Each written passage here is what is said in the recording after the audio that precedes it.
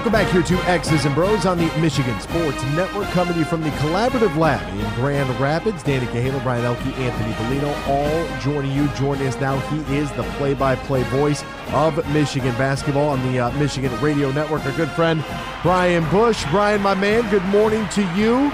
Some scary times for Wolverines fans. How are you, my man? How's life? How are things? Doing well, man. Appreciate you having me on here today, Anthony. And I'll tell you, obviously, two gut punch games. It's one of those things, right? The last three have been amazing, and obviously the regular season home finale against Wisconsin, an amazing high in this roller coaster season. Then you have those last two, but I'll tell you, it's the resilience of these 18 to 22-year-old kids. Because man, I'm exhausted after those two games. I know it was tough for both instances to lose that, but they're resilient, and they're getting ready for Thursday and hopefully beyond. Yeah, it was incredible watching that game at Assembly Hall. You knew it was going to be hostile. The Illinois game, like, oh my goodness, just like so close. And in so many different games this season, Michigan has had a moment where they have had a lead, and I saw I think Dylan from Hoops was tweeting about it during the Indiana game, and he was like, this is the 4-minute stretch right here. It was right around the 12-minute mark in the second half. He's like, this is the 4-minute stretch. Either Michigan's going to close Indiana out, or they're going to allow them to get back in this game, and who knows what happens from there.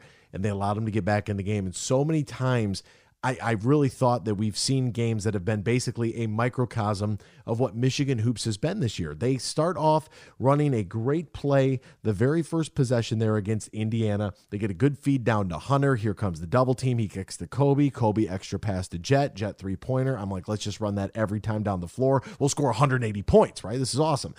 And then the offense just doesn't do anything for 10 minutes, and then they turn it on at the end of the second half, and it's like, what in the Dr. Jekyll, Mr. Hyde is happening here? Yeah, I mean, the first, 11, 12 minutes of the Indiana game was rough. I mean, Michigan came out slow. Nothing was falling. Indiana didn't play particularly well, in my opinion, during the first, quarter of that game. And yet you're down double digits. And, of course, we all knew going into this that if you want to have realistic designs on an at-large before Chicago in the Big Ten tournament, you had to find a way to get it. And, the battle back that they showed, Hunter Dickinson was awesome down the stretch in the first half. And then, obviously, you come out in the second half and you're leading by 12. And there was an uneasy feeling. I mean, Indiana had just gotten pummeled at home by Iowa on Tuesday. Indiana, to me, may have peaked 3-4 weeks ago. There's some of that uneasiness in Bloomington, and then you can't finish the deal. You can't, smack a team when it's down and get the job done. And it's frustrating because, I made this point to somebody, if you just played out the 1,200 something minutes of the season all at once, I mean, Michigan, its efficiency numbers, how it's played, just the overall totality of it, I think they'd be a top 4 team in the Big Ten.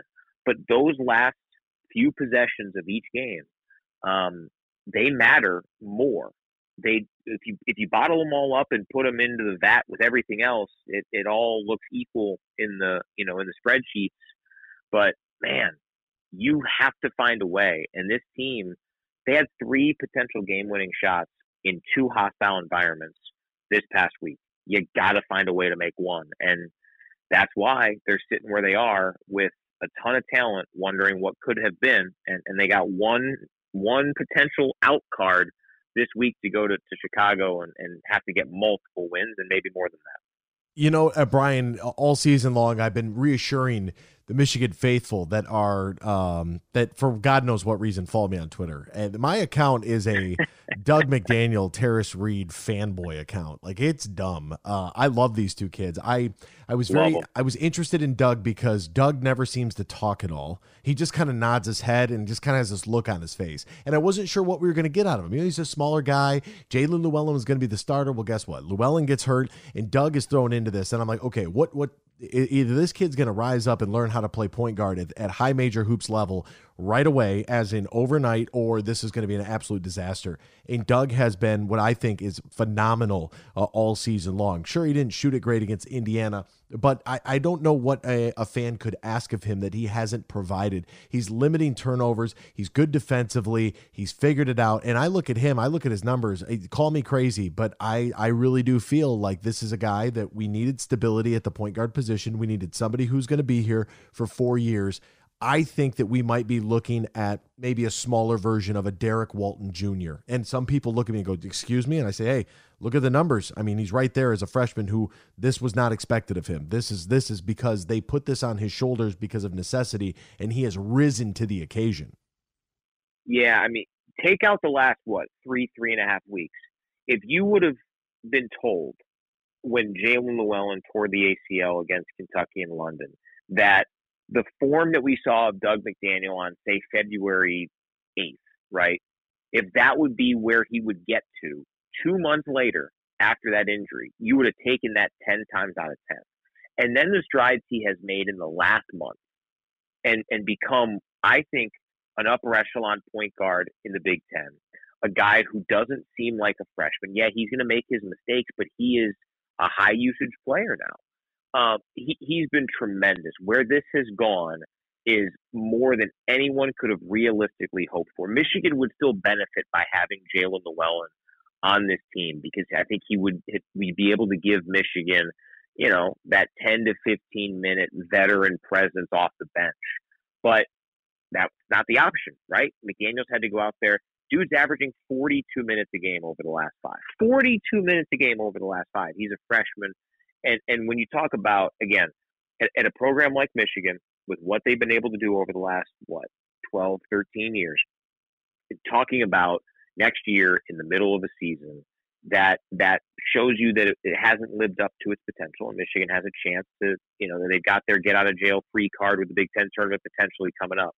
But when you look at the McDaniel and Reed foundation that this program has, two guys who, because of, in Doug's case, his height, and in Reed's case, his inability right now to shoot from outside, these are guys who are likely to be long-term college players. That does not mean that they can't or won't have success in the NBA, but you look at guys like Jet and Kobe who have kind of the NBA measurables that have them in mock drafts as first-round picks. That's not what Doug and Terrace will have this year and probably next year and maybe even the year after that. Those are rare. Those are tough to come by. And for Michigan to have those two guys and to get them the experience that they've gotten, that more than anything else, Michigan, if they're able to sneak in the tournament, yeah, of course they'll be, very unlikely to go win the whole thing. But I'd love to see those two young men in particular get the experience of playing in the tournament, because I think as soon as next year, both of those guys could be all Big Ten performers and a foundational part of a Michigan program that, let's face it, they've had to kind of be fluid with the roster, right? 2 one-and-dones last year in Caleb and Musa. Frankie Collins flashed potential, and then he left for Arizona State. Multiple grad transfer point guards. Like, there hasn't been many of those guys. The stabilizing force, the guy who'd been here forever, was Eli Brooks. That was a John Beilein recruit. Doug and Terrace have the ability to be those 4-year pillars that we haven't seen under Coach Howard yet. And I think they've got a real chance to do it. I sure hope so. I mean, just for perspective, you said he's averaging 42 minutes a game over his last 5. Folks, they only play 40 minutes. I mean, overtime, this guy doesn't come out. 43 minutes against Wisconsin in the overtime thriller, 50% from the field, perfect from the free throw line, 6 of 6, 20 points, only 2 turnovers out of a freshman. And Terrace Reed, like, he's gonna get the offensive thing figured out. But I mean, this kid just contests every shot. I love the way he hits the glass. Crazy bounce and athleticism for a guy of his size. I mean, 6'10" ish and about 260, 280, somewhere in that range. Boy, can he get up off the floor, and he challenges, and once the offensive, for as slow as the game is for Doug as a freshman, I feel like it's the opposite. It's a little fast right now for Terrace Reed, but I hope that Michigan fans are enjoying what they're seeing out of him, because I think that the progression that we're going to see from Terrace Reed Jr. from freshman to sophomore and then sophomore to junior, I think people are going to be blown away by him. Well, and this is where Michigan men's basketball has kind of the life hack of John Sanderson, their strength and conditioning coach. And we had Terrace Reed on our radio show a few weeks back, and we had mentioned Sanderson, and Terrace just perked up, and he said, he's like, man, I can't wait to get in to the gym with Sandman this off season. Terrace, he's still got a little bit of that baby fat on him. I mean, he's going to be a beast. You referenced Dylan Burkhardt of UM Hoops earlier, and I forget the play, but he described something really well in one of his recaps about, Terrace made a great defensive play, and he said, most of the time you would hear that termed as a hustle play. And he's like, with Terrace, a lot of those aren't hustle plays. They're just super talented, instinctual plays that not a lot of guys can make at any size, position, experience level, right? Terrace can do that, and he can do it at a really high level. I think the sky's the limit for that young man and for Doug. As frustrating as this season has been, and again, when you've been to the NCAA tournament the last, more than a handful of years, and you've been to 5 straight Sweet 16s, consolation prizes, looking to the future, that's all BS, right? Like you want to get in, you got to take advantage of the opportunities at hand. But if this season does end in a hollow way, like it very well could, I think those two guys in particular will utilize that to potentially maximize their sophomore seasons. Brian, when we look at this season, and you mentioned it earlier, Kobe's name with the draft, and I read John Hollinger, and then I said, I'm taking Kobe's phone. No one's going to be able to contact him. You're not going to be able to reach out to him. I'm just going to throw it in the lake, and that's going to be it. He's going to stay in Michigan for 2 more years, right? Because it's like John Hollinger wrote that piece in The Athletic. It's like Kobe Buffkin rising up the draft boards. And I'm like, well, I mean, come on now. Why do you want to do that to us like this right now at this moment? Yeah. One of the things I struggle with, and I love Kobe, and early on in the season when I was trying to figure out what this team is going to be, I'm watching Kobe Buffkin dive for loose balls. I said, he's going to be fine. They got to figure some other things out. And I don't know. It was like Eastern. They beat Purdue Fort Wayne first game of the year. They clobber them. That's what you expect. And then Eastern gave them that battle at Little Caesars Arena. They bounce back and beat Pitt. They lose against Arizona State, a close one against Ohio, closer than expected against Jackson State. But then they get ready for Virginia, and that's a 2-point loss. You play Kentucky, the game you mentioned in London, that's a 4-point loss. And to me, it was like, man, this team can't consistently kind of get up for every game. It's almost like they look at the schedule and play the schedule game, to a certain extent. I didn't even mention Central. Oh, God, I don't even want to look at that. Yeah, yeah. And I hear a lot of people say, man, if you could just have the Central game back. To me, the game I want back more than any other is the Iowa game. Because here's the thing.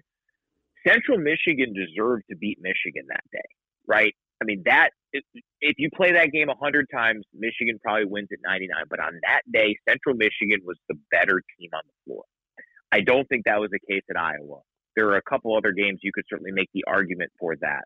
But, when you've got, I think they're 2-10 in 1 or 2 possession games. And that doesn't include the Iowa against power conference teams. And that doesn't include the Iowa overtime game where it went to OT and they lost by 9. So in essence, 2-11 because it was 0 possession game at the end of regulation. I mean, it's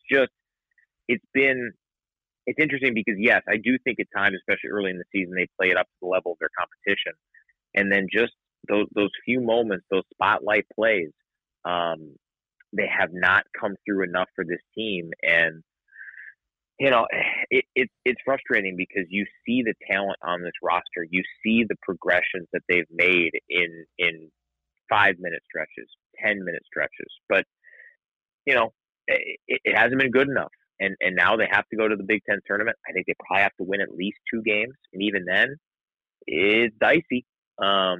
But I'll put it this way, D'Anthony. I could see them losing to Rutgers by 10. I could see them winning the Big Ten tournament. And that's just kind of how this season's gone, and see what happens. And welcome to March. Another one that I really want back, if we're going to go back in time, they they lose to Purdue by 5 in a very close game at home, and Purdue was number 1. And it felt like that was such an emotional game that they went to Penn State. And speaking of getting clobbered, I mean, they got beat by 22, and it was just like, you could tell the wind was out of their sails, but then they'd pick it back up again. I'm like, what are we doing? But then again, my next question, maybe this is unanswerable, but you are one of the very select few people outside of the coaches themselves that sees everybody, that watches all of it, right? is the Big Ten good at basketball, or is this just a hodgepodge mess? Because we went from number 2 in the tournament. We dropped all the way to 8. I say we like I play for the team. I know I'm not supposed to do that as a media member, but people know I work there, so I don't give a damn. What is it? Are we good or not? Is the conference good? Or Jerry Palm talking about 10 teams in. Are you kidding me? Yeah, I don't know. I wish I had that answer for you. I was having this conversation with a buddy of mine yesterday. I mean, over under 1.5 Big Ten teams making it to the second weekend. I'd probably lean under. I just don't see enough consistency out of these teams. Now, the bubble is super weak. Do we really know just how great the Big 12 is? I don't know. I mean, I think the Big 12 is probably better than the Big 10, but do I know that for certain? No, not necessarily. To me, I think Purdue was a legitimate national championship contender, and right now they've kind of faded down the stretch. They could reclaim that. They could have some 2013 Michigan vibes to them. But I don't expect to think they're going to win their region and go to the Final Four. I thought a month ago Indiana was the best team in the Big Ten, and I don't see it anymore. They're not consistent enough. Who else? I mean, all credit Northwestern. Northwestern is one of the best stories in college basketball. It's been amazing. But I don't think anybody's going to buy into Northwestern making a run as a 5 or a 6 seed in the NCAA tournament. Like, who's the other team that can do that, right? I don't have one. So I think certainly if you're taking the 10th best team in the Big Ten versus the 10th best team in any other conference, yeah, I like the Big Ten's chances. But ultimately, you are graded at the peak of your powers, at the top of your totem pole. And I don't think the top 3 or 4 of the Big Ten, which has kind of been a rotating mass of humanity that, okay, who's played at home recently?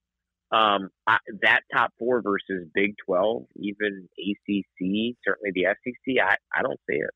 Oh, man. I mean, when you said mass of humanity, that's the first thing. It's a jumbled mass of humanity up there at the top. It's like musical chairs, 2 through 10. Like, at any given night, somebody would just. Well, remember on Sunday, going into that game, Rutgers hosting Northwestern. Northwestern won, so they earned the 2 seed. Had they lost, they would have been the 9 seed. How is that possible?